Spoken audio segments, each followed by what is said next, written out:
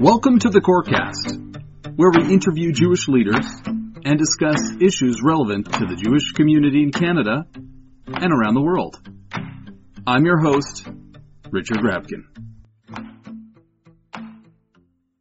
My guest today is Mike Fagelman. Mike is the Executive Director of Honest Reporting Canada, ensuring fair and accurate Canadian media coverage of Israel. Mike, thanks for coming to the Corecast. It's my pleasure to be here. I'm honored. Thank you. Okay, great. Well, why don't we, before we get into Honest Reporting, let's talk about you a little bit. Maybe you can kind of tell us some of your background, where you grew up, where you're from, and in that we'll get the journey towards Honest Reporting. Sure. I have to say I am a proud Thornhiller, born and bred.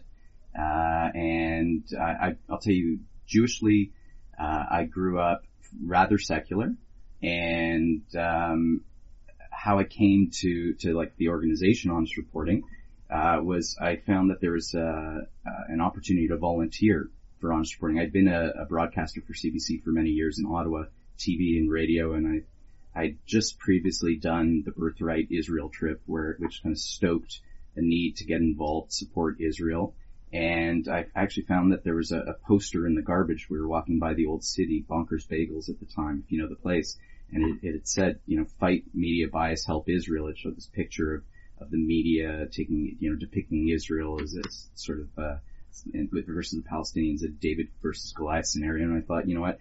My journalistic training, there might be a good fit. I used to go to Carleton. I studied international reporting there, and I thought, okay, maybe I'll volunteer, see if I can get involved.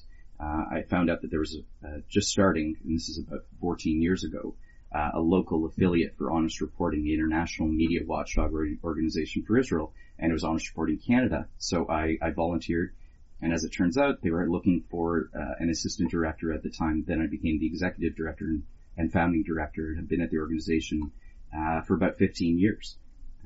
Wow, that's so interesting. So can we take it back a second to when you were working, you said, at CBC as a broadcaster? What exactly did you do? I was an anchor for TV and radio. I loved it. I had a passion for journalism. I loved the local beat.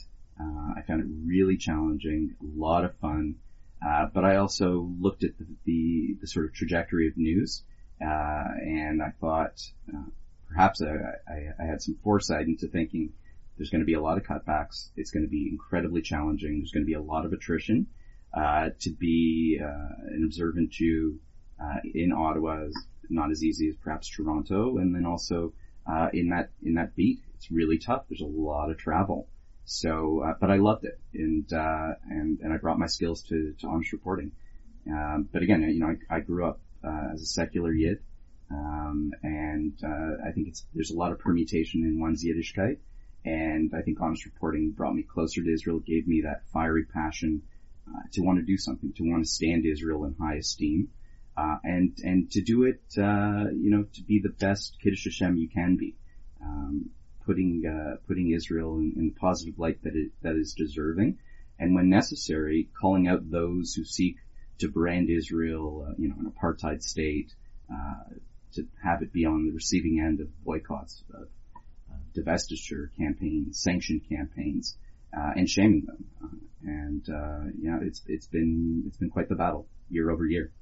Right, that's so interesting. And of course we're going to get to that in a second. I'm just so curious about your trajectory and how you moved from kind of just a CBC journalist anchorman to Honest Reporting. When you were in that phase where you were working at CBC, and you mentioned that you kind of did have a religious awakening of sorts, did you yourself, before that time, did you yourself see, some of this coverage is biased, or were you not sensitive to it yet? So I'll be honest, I wasn't sensitive. In fact, when I was working at CBC, I had very little understanding of Israel at all.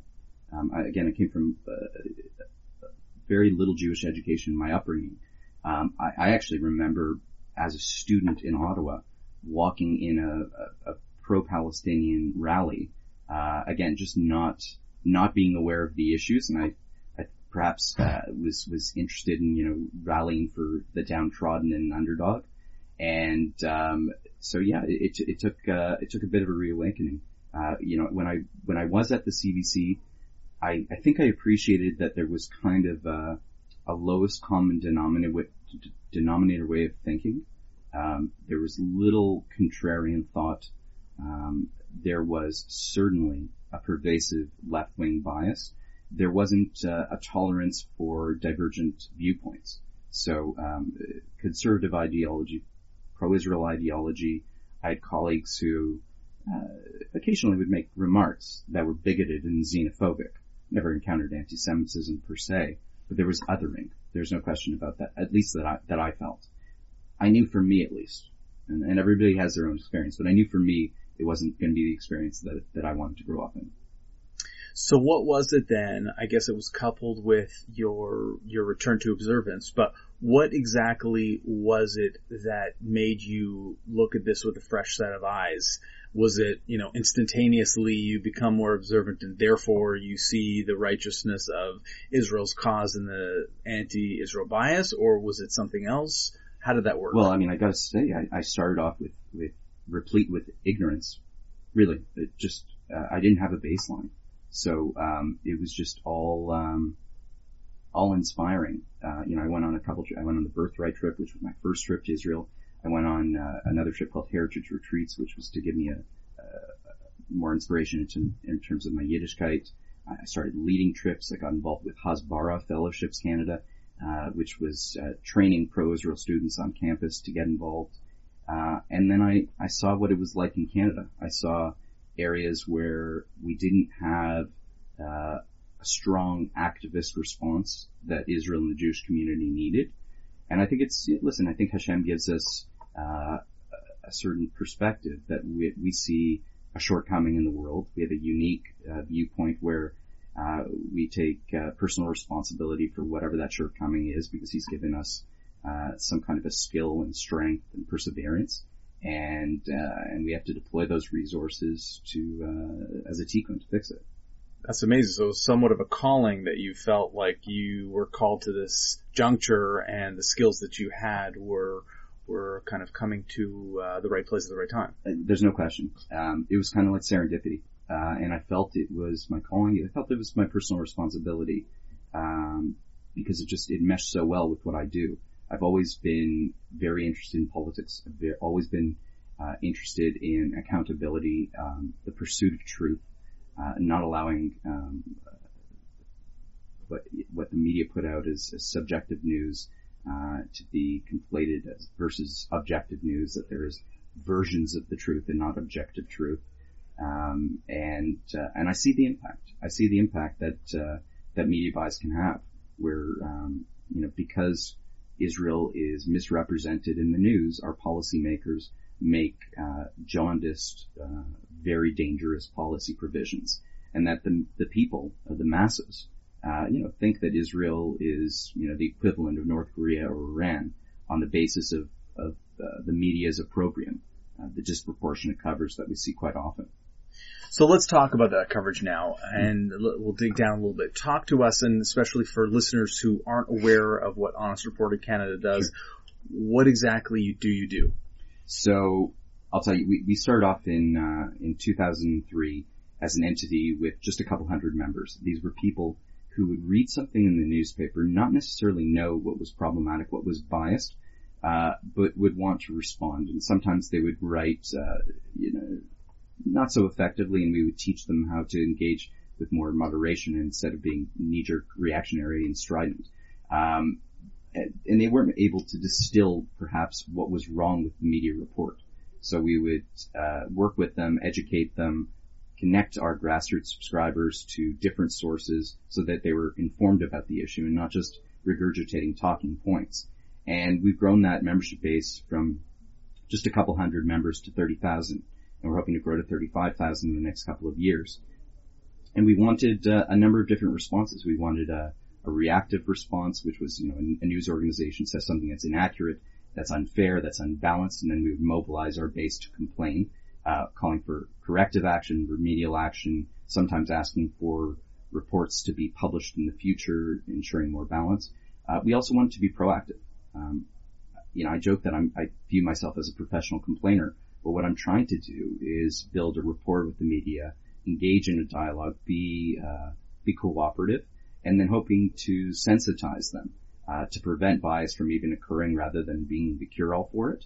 And then hoping that, if I sit down with a journalist at any leverage point, whether it's a senior editor, a junior reporter just fresh off the beat, whether it's in politics, whether it's in arts or entertainment or business, if I'm able to build a rapport, perhaps I can convert that relationship into, encouraging, whether it's the Globe and Mail, the Toronto Star, CBC, to report about Israel, perhaps in a positive lens, not necessarily about the conflict per se, but talking about Israel as one of the leading nations when it comes to life sciences, to medicine, technology, things like that.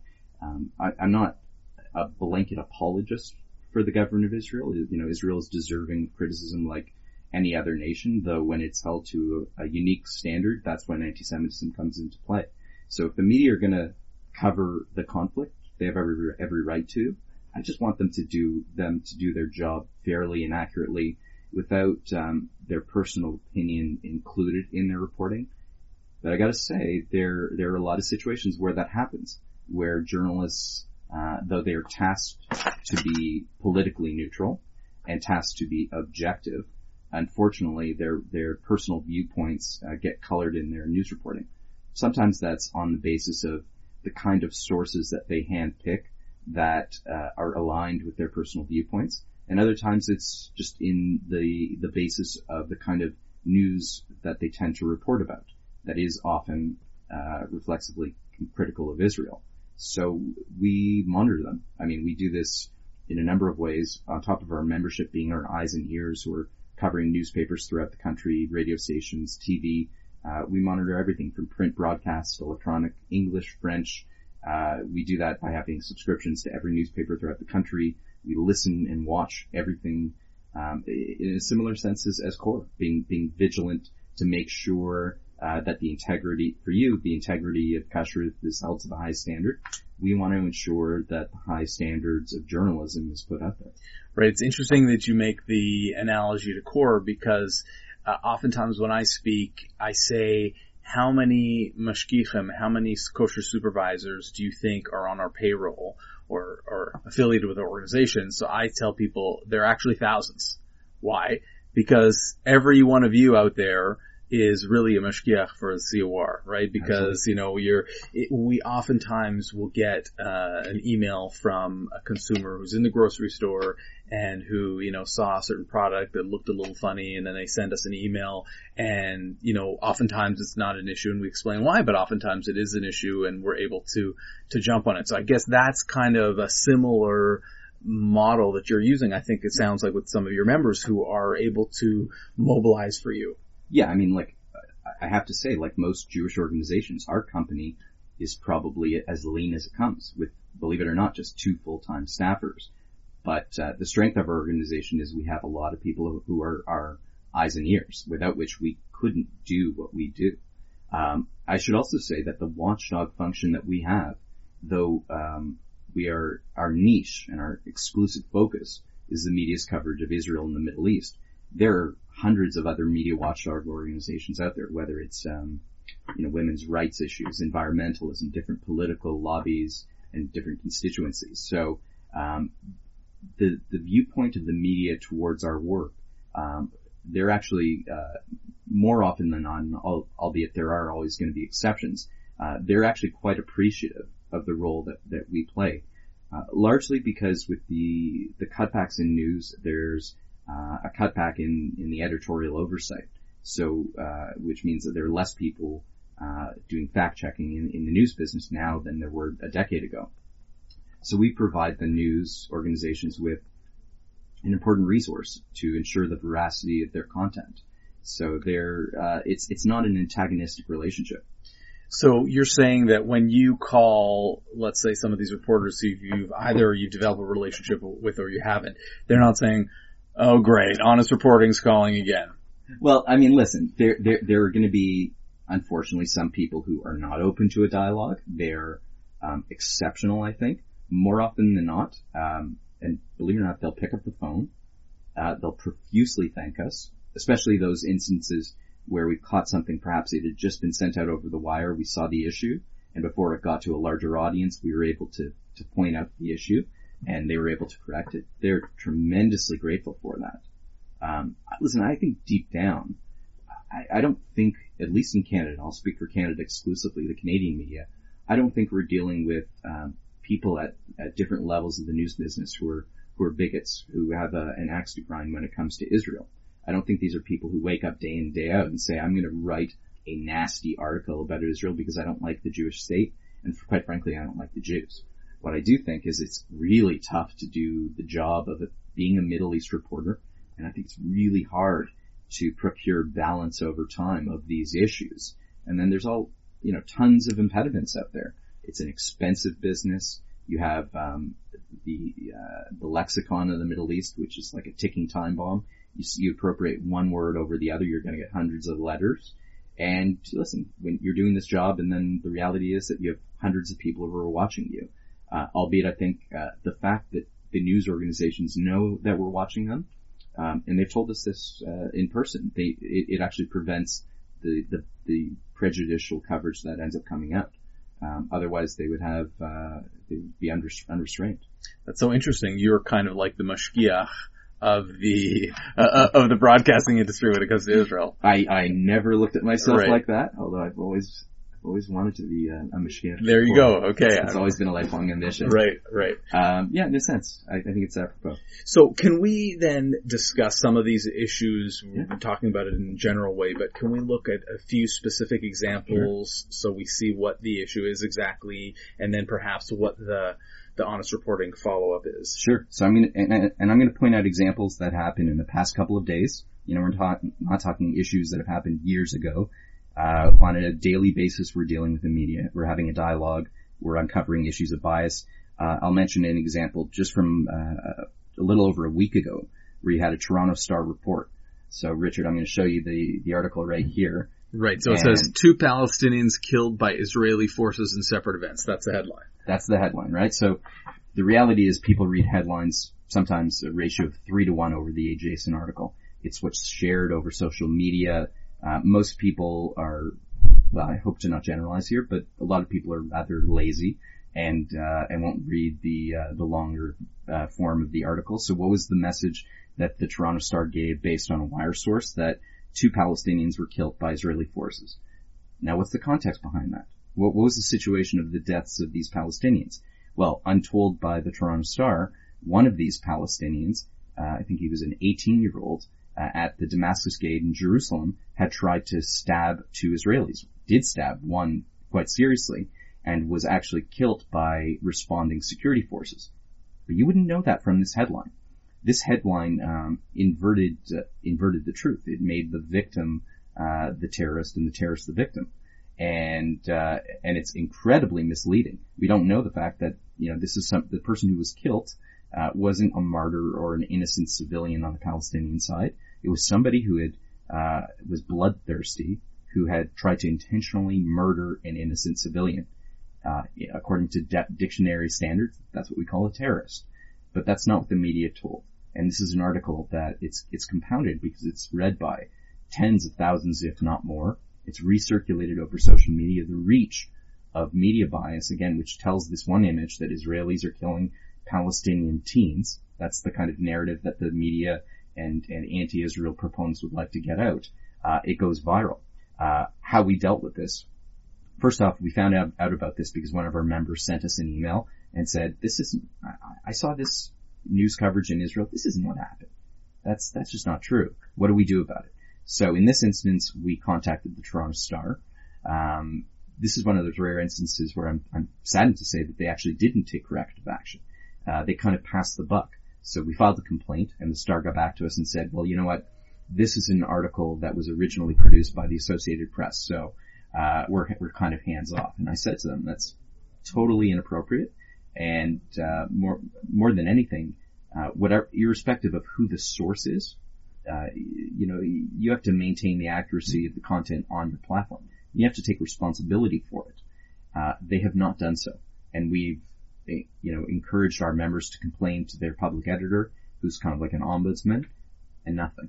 So this is kind of one of those exceptional circumstances where I would say that certain news organizations feel immune to criticism, feel above it and are untouchable and don't care. And it's quite worrisome that they could allow, they would have no problem with unfair, slanted, and terribly misleading news being on their platform. So are you kind of calling out the Toronto Star as one of those Absolutely. outlets that feels that they are above reproach? In this, well, I always look at things by case basis. In this particular instance, I don't think they were adherent to their own proclaimed standards for journalistic accountability. And I think it's a worrying sign. You know, had they, and I should say I'm not the biggest proponent of corrections. You know, they're read on, you know, they're on page A2, they're 30 words long. It's not the be and end all. The real issue was the editor who okayed, you know, that this report be broadcast and published to the masses, made a serious, had a serious lapse in judgment. I'd like to see some kind of an acknowledgement, even behind the scenes. I don't need a public naming and shaming. So had the Star said, you know what, I see the issue that you're pointing to. In the future, I think we're going to endeavor to, you know, include more context. To a degree, I would have been satisfied, but to be entirely pushed off, it's not a good sign. And I mean, I should mention, you know, like the Toronto Star has a long history of really critical, unfair reporting when it comes to Israel. Historically, if you go over a decade ago, the Jewish community here in Toronto was so concerned with the Star's coverage that there was actually kind of a divestiture campaign in a sense, where people were advocating for subscriptions to the Star to be canceled because of anti-Israel reporting, for Jewish related businesses to not take out advertisements. Policy-wise for our organization, it's not something we support. In fact, if there's a news organization that is putting out critical, unfair, unbalanced, lacking context news about Israel, we actually want more eyes and ears on that paper more than anything. But that's the history of the Star, and it's not a good sign. And that's just one example. Can we, on that note, maybe can we do this now and get back to some more examples, but would you be able to run down a list of some of the news outlets here in Canada, both print and either online or television? What are some of the ones that are reporting honestly, and what are some of the ones that aren't? So the biggest habitual offender when it comes to putting out unfair reporting about Israel has been, and I can say this, you know, for the past couple of decade and a half, it has been the CBC. CBC, I wouldn't cast the CBC as having a systemic bias against Israel, and I'm saying this publicly on your podcast, but I would say, because, you know, there are 10,000 plus employees at the CBC. Most don't know about Israel, most don't care. I'd like to think the lion's share are rather agnostic about our issues, but I have to say that they're our number one reference point about complaints. Why they put out so much content, that's critical about Israel, it's really hard to say. Perhaps it's because they incubate an environment of hard left critical journalists, and then part and parcel of the personal biases of those people, it creates certain kind of news coverage which is quite critical of Israel. So there's no question, you know, I'm dealing with my colleagues at the CBC on a day-to-day basis, and again, they're grateful. We're seeing, you know, just non-stop bias. I'll mention a couple. Yeah, do you have any examples? So, yeah, sure. So here, this was last week, CBC Radio on their radio program, it's called World at 6. They had a radio show that had claimed that Mike Pompeo, who's the U.S. Secretary of State, that he, at a private event in the U.S., that he admitted, in parentheses, that the U.S. peace plan that they're putting together was tilted in Israel's favor. So we do our fact checking, like any, you know, reasonable organization, and we call out the CBC and we say, okay, where are the facts to support this claim that Pompeo said we are biased in favor of Israel. And it's just not the case. In fact, the remarks that Pompeo had actually made is he said something to the effect of, I get why people think this is going to be a deal that only the Israelis could love. I understand the perception of that. So he's not saying that we are biased against it. We are biased in favor of Israel. He's saying that out there are individuals whose subjective personal perspective is that this administration is biased towards Israel. So that's a statement in attribution. That's not him actually making that claim. But that's not what the CBC said. In this instance, they did acknowledge that, well, the person who really made that standpoint was another person. They'd interviewed a guy who's in one of the Democratic and the Republican administrations who had done an interview with the CBC a little bit before. So they've actually misrepresented the statement of Secretary of State Pompeo, and as being beholden, in a sense, to the Israeli administration. Right, and that's a kind of an anti-Semitic canard that we're kind of sensitive to.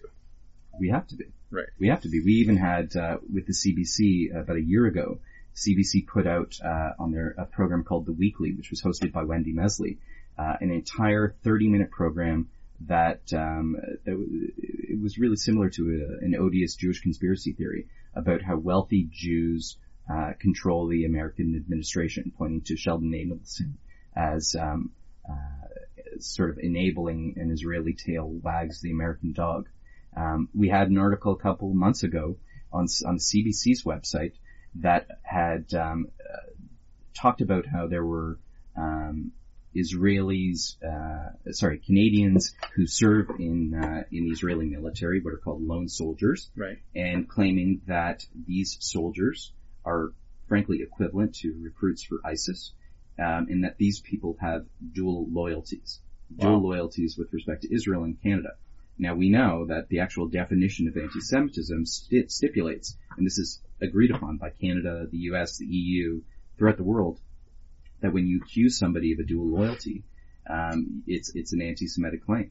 And CBC wrote an entire article about that. We called them out for it. We named and shamed them, and they did atone for it. They did acknowledge major shortcomings in their reporting due to a lot of different reasons. A lot of the real reasons they never acknowledged in a public, real transparent way. But their actual ombudsman wrote a scathing investigation and report which faulted CBC for putting out really horrible news coverage. And you know, to CBC's credit that they did so. But again, people were terribly misled. They were misled into believing that when a Jew from Toronto elects to do something incredibly patriotic by serving in the Israeli military, that what they're doing is the equivalent of ISIS recruits. How outrageous is that? Right. Yeah. Totally outrageous. And I mean, kudos to Honest Reporting for getting the CBC to kind of retract that position. But do you find that it does any work in the long run? Meaning, you're constantly finding issues with CBC's reporting and getting them to issue apologies, but the overall structure and bias appears to be the same. Is that effective, or essentially that's your role, which is to let them know that there's somebody looking over their shoulder and that, you know, you're keeping them honest? So I'm going to answer that in a couple of ways. The first is to say that the media tell us that our successes will never know, in the fact that when they're thinking about covering a story, in advance of that actually packaging a story, they tell me that they think they know that Honest Reporting is watching them. Then on that basis, we can't just have 3 anti-Israel sources, but we have to balance it. So without even doing anything, quite frankly, we're successful because it forces the CBC to put out, and other news organizations, to at least strive towards equality. To your point, you know, unfortunately, we may be in a battle that we're in to lose. We're up against the media's juggernaut, which is huge. Its reach is overwhelming. But we have to deal with, you know, this is a war of attrition. It's a battle. And speaking of attrition, I mean, there's a lot of that in the news business. So while we may sensitize a journalist, today, he may not be there in 6 months because he's changed the beat, and then we'll have to build a relationship with somebody new. So we're always having to re-educate people because they they're not so understanding of certain sensitivities.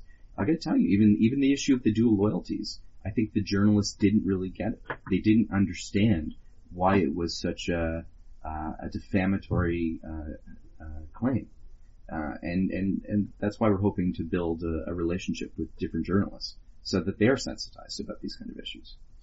And you alluded to it before, why you think the CBC has this kind of institutional bias against Israel. Any other thoughts as to why that is? Yeah, there's no question there is a herd mentality that has taken place in the CBC.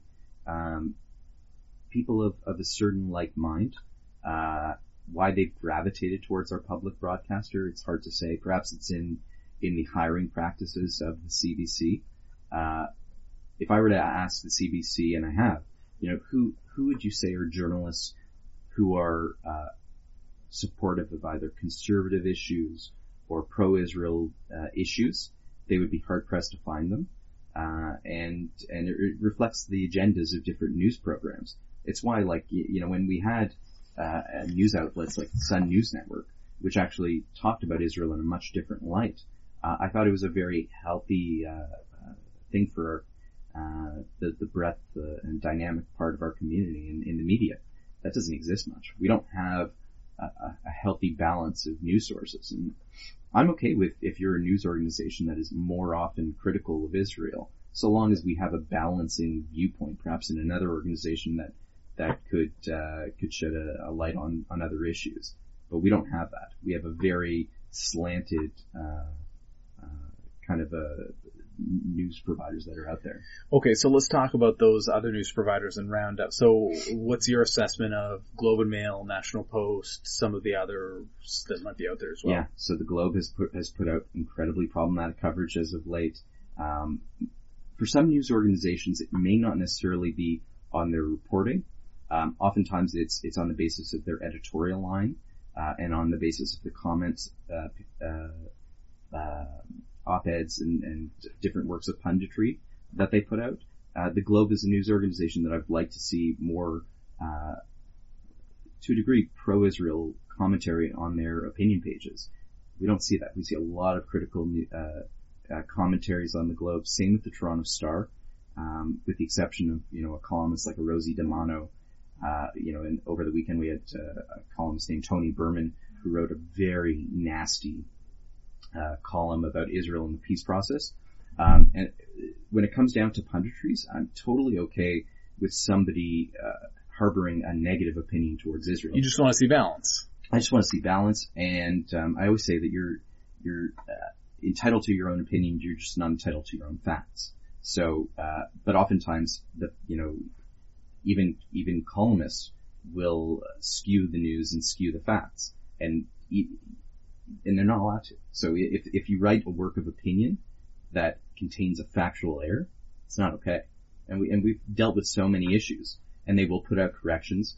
Sometimes when they are not accountable, we will take it to an arbitrating body, like a press council, whether it's the Canadian Broadcast Standards Council, whether it's one of the Canadian News Media Council, any of the press councils. Because there are those times when, it's not okay what they did. It set a precedent. We have to deal with things on the basis of principle, and we can't let them get away with it. And a lot of the times, that kind of being able to resort to one of these governing bodies, it does ensure accountability. Right. Without which they could do whatever they want. And it's not a good sign for a healthy, stable democracy. Right. And so are there any outlets which you think are more positive than the National Post? I'm kind of throwing a softball for you here. I'm assuming that the National Post has a more positive disposition towards Israel. I mean, there's no question about it, right? Why that is the case, perhaps it's on the basis of the ownership structure of the Post, which is owned by Post Media. Perhaps it's also on the basis of the kind of people who are at the editorial and journalistic levels. There's no question that when it comes to the National Post, it's regarded in Canada probably as the most pro-Israel news outlet. Articles are by and large really supportive of Israel, or if they're critical, they're done critically with professionalism and adherence to different standards. Certainly when it comes to works of opinions, there is, the pantheon of pro-Israel pundits on the Post's broadsheet on a weekly basis. There's no comparison. So some people would say that on the basis that the Post is so pro-Israel, it kind of balances off the Toronto Star, which is anti-Israel. That's one prerogative. I don't have a problem with that per se. But I'd like to see more pro-Israel media outlets out there. Right. I would imagine that what you read or, the type of media that you consume, kind of, you have a predisposition towards it. So if let's say you're somebody who's naturally supportive of Israel, so you buy the National Post, or, vice versa, if you, are more negative, you buy the Globe and Mail, and just kind of, reinforces your own opinion. But I guess what you're arguing is that, first of all, there's probably a lot of people in the middle, and secondly, it's good to have a diverse group of opinions to let people decide for themselves. Yeah, so what you're pointing to is called confirmation bias, which is, if I'm, let's say, a Republican, strong C conservative, perhaps I would digest Fox News more so than, the Washington Post, or watch Hannity or some of the other programs, because that's where my political viewpoint is. But to your point, and what I said previously, yeah, I definitely want people to be open-minded and to be media literate, to have, about all kinds of issues, but let's talk Israel and the Middle East because that's what we're talking about today, to be well-rounded. So I would like people to read the Star because, that's where we have to have our attention, not disregarding the Post, because I think that it's a great, product in and of itself. But we have to have a good analysis of everything that's out there. Right. What do you think about kind of the trajectory of things, the way things are going now? Let's say with university campuses, it seems to be that they're skewing more left or anti-Israel. The BDS movement, I don't know if this is just something that is fed to us and we feel like, this is really happening and we're a little bit more alarmist about it than it actually is. Or do you see this as a problem, and do you kind of see the long-term arc here as problematic for, the people who are in your business? Yeah, so I don't have a problem with us being alarmist when, to be a Jew and a pro-Israel supporter on campus is dangerous. I think we do have to have a rallying cry that when people try to brand pro-Israel supporters as equivalent of ISIS and the Nazis, that we have to stand up and do so forcefully. I sympathize with students on campus today who go in there, and it's really tough. And I speak to students all the time, and they will tell me like they're intimidated to walk around with the Israeli flag. They're intimidated to have a Magen David necklace, or to even wear a kippah, to go to certain rallies, to stand up for Israel, to stand the Jewish state in high esteem. And that's largely because there is a very pervasive and well-funded and well-oiled effort on campus to intimidate Jewish students. We see this regularly, whether it's even at the high school level, not necessarily university, but certainly university, where it was a couple of months ago that somebody unfurled the Israeli flag, and it was vandalized and taken down. I can't imagine what it's like to be in that kind of an environment. Schools are supposed to be a forum for academic discourse, to be challenged, yes, hotly debated, but respectfully done. And we live in a world which is, opinions are being hijacked by what's called the heckler's veto, where you'll have a pro-Israel speaker who will come on campus, and then because there is a fear that the anti-Israel detractors will either try to suppress that speech or perhaps mount violence, it makes the pro-Israel organization have to absorb incredible security-related costs, and then likely even perhaps cancel the event. We had a guy like Irwin Cotler, former Justice Minister of Canada, one of the most pro-Israel advocates, human rights defender of the world, probably will get a Nobel Peace Prize, who about a week or so ago at an interview that he was doing in a public forum with an audience, anti-Israel activists they went onto the stage and took the microphone from him and wouldn't allow the event to continue. Just heckling him, calling him, a sympathizer towards an apartheid regime. And that's how, militant the anti-Israel organizations are. They talk a good game of being tolerant to divergent viewpoints, and yet they're the ones who, want to stifle and stymie, the viewpoints of the pro-Israel community. But that's what's out there. And, we have the Al-Quds rally that was here in Toronto, where you have speakers who are calling for Israel to be destroyed, eliminated from the face of the earth. We have, on that basis, even on a criminal perspective, we have a lack of an inclination from our government and police officials to get involved, to criminalize hate speech. And yet, these are people who will advocate, and I've been at some of these rallies, where they'll say, I'm going to take out a gun, and I'm going to shoot Israelis in the head. And even that clear-cut incitement to violence is not considered by our Attorney General to be enough to prosecute for a criminal conviction. And now it sounds insane. Wow. But that's the kind of threshold that we live in. From the media bias perspective, there was a rag that was disseminated. I don't know if it came here to the core offices or to your community. There's a paper called Your Ward News. Right, I heard about this. Which was sent out through Canada Post, because they paid for it. And it was the most anti-Semitic thing you would ever see. Anti-Semitic caricatures. It was basically like you were reading Der Stürmer, in the 1930s. And it was going throughout the GTA. And to the Canadian government's credit, they stopped the publication from being transmitted. And this is the one instance, notwithstanding, Jim Keekstra and Ernst Zundel, where there has been prosecution for hate crimes. And it has gone to that level and has been successful. This is from the editor of the paper and the publisher being, I believe, convicted for hate crimes because, the question was, did they willfully disseminate hate propaganda? And the government and the courts, argued that they did and were convicted. Right. So that's good. So there are some victories, but it sounds Sure. like this is, especially on university campuses, this is an uphill battle. Yeah. I myself, I went to university in the late 90s and then even went back again for a second stint just around 10 years ago.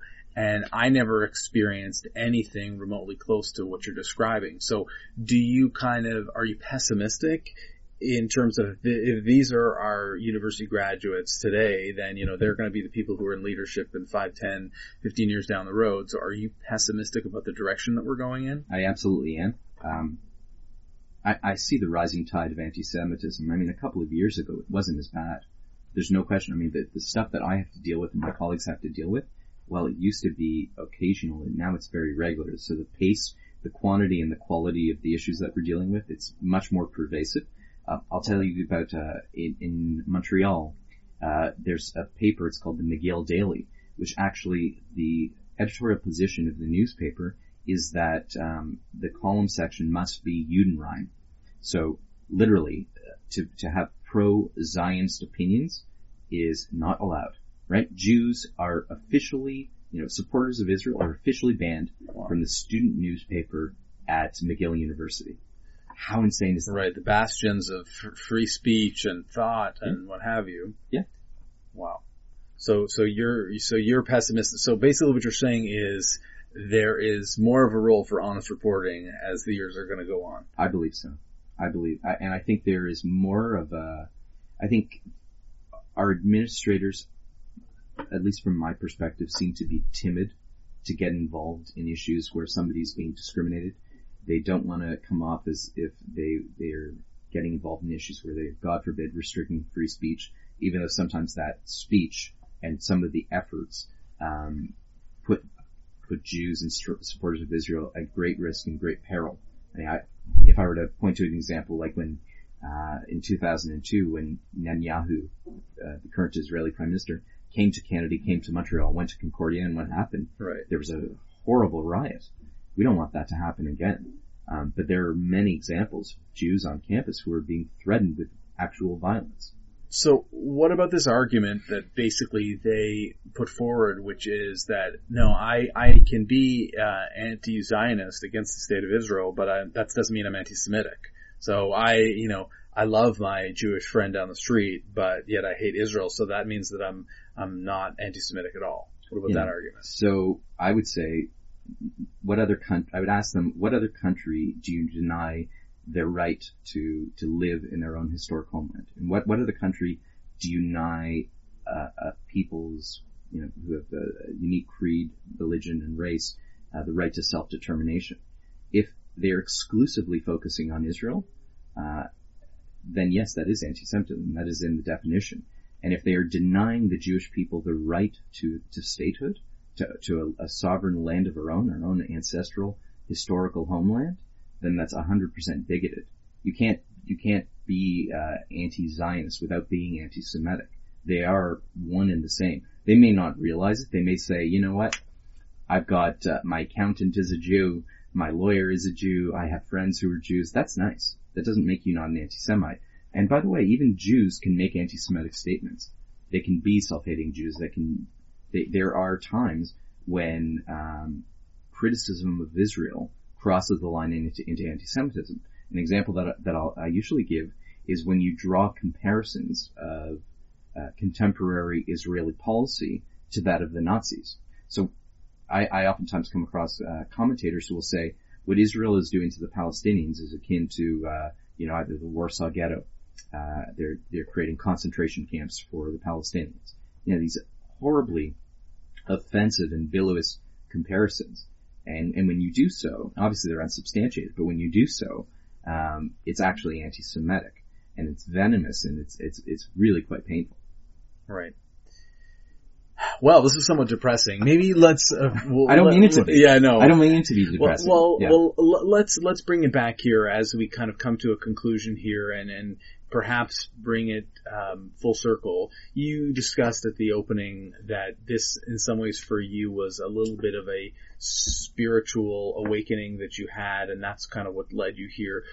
Can you theorize as to some of the underpinnings of anti-Semitism in general? I think that, this is probably the world's oldest hatred, the hatred of the Jews. And so, it must come from somewhere. And I don't think it's just the fact that, there's some reporters at the CBC who, have a left-wing bias. There's obviously something subconscious or perhaps even spiritual about it. So can you theorize on that regard at all? Yeah, well, the first thing I would say is there is no logical rationale or consequence for anti-Semitism. It's not like our bigots say, because Israel did this, because Jews do this, I hate Israel. You can't, there's no causation that you can rationalize and say, okay, that explains it away. I can speculate as to the motives of people. I think to a degree, there are people who are bigoted because of a perceived jealousy. It may be subconscious. It may be conscious of Jews, the contribution of the Jews to the world. I think for some people, again, conscious or unconscious, whether it's, us being the light unto the nations and having a particular role, for some people recognizing, well, Jews, are the carrying card for morality in the world, and they don't want to acknowledge that they have a responsibility to ensure the integrity of morality. I'm not talking about adherence to religious concepts, but strict morality. And then they kind of recognize, okay, we can't just live in a world and be animals. We are dictated by God-given rules. And I think they, to a degree, again, subconscious largely, are rebelling against a rules-based world. So subconsciously rebelling against the morality that Jewish people, through God, have given to the world. I believe so. I believe it's as simple as that. You can look for a lot of different explanations. I think for the lion's share of people that are bigots and that hate Israel, it's that they don't want to live in a world where they actually have to follow simple rules, and sometimes difficult rules to follow. Right. So I guess the antidotes to that, if you spoke to the rabbis, they would say that it's incumbent upon Jewish people to continuously reinforce our observance and our commitment to the Torah. And I think that if we spoke to people on the ground, like yourself, say we got to keeping these media agencies honest. Yeah, listen, our role as Jews is to be Kiddush Hashem's, to do God's work and to be the best ambassadors for the Jewish people and for the state of Israel. If people take that and get jealous, then so be it. But it's our right and it's our responsibility. So if anybody wants to get involved more with Honest Reporting Canada, how should they do it? Absolutely. I'm glad you mentioned. So our website is www.honestreporting.ca. You can sign up to receive our bi-weekly media action alerts. We're entirely free. We're a nonprofit and, we don't spam, and, you can contact us by phone. It's 416-915-9157. My email is mike@honestreporting.ca. We're here to help in any way we can. We can help you write and draft a letter. We can help you contact the media if it's not even related to media issues, but want more knowledge on an issue, to be educated about a certain topic. Our staff are there for you. Mike Fagelman from Honest Reporting Canada, thanks for coming on the Corecast. It's my pleasure. Thanks, Richard. Well, that's our show for today. I know, so hard to say goodbye.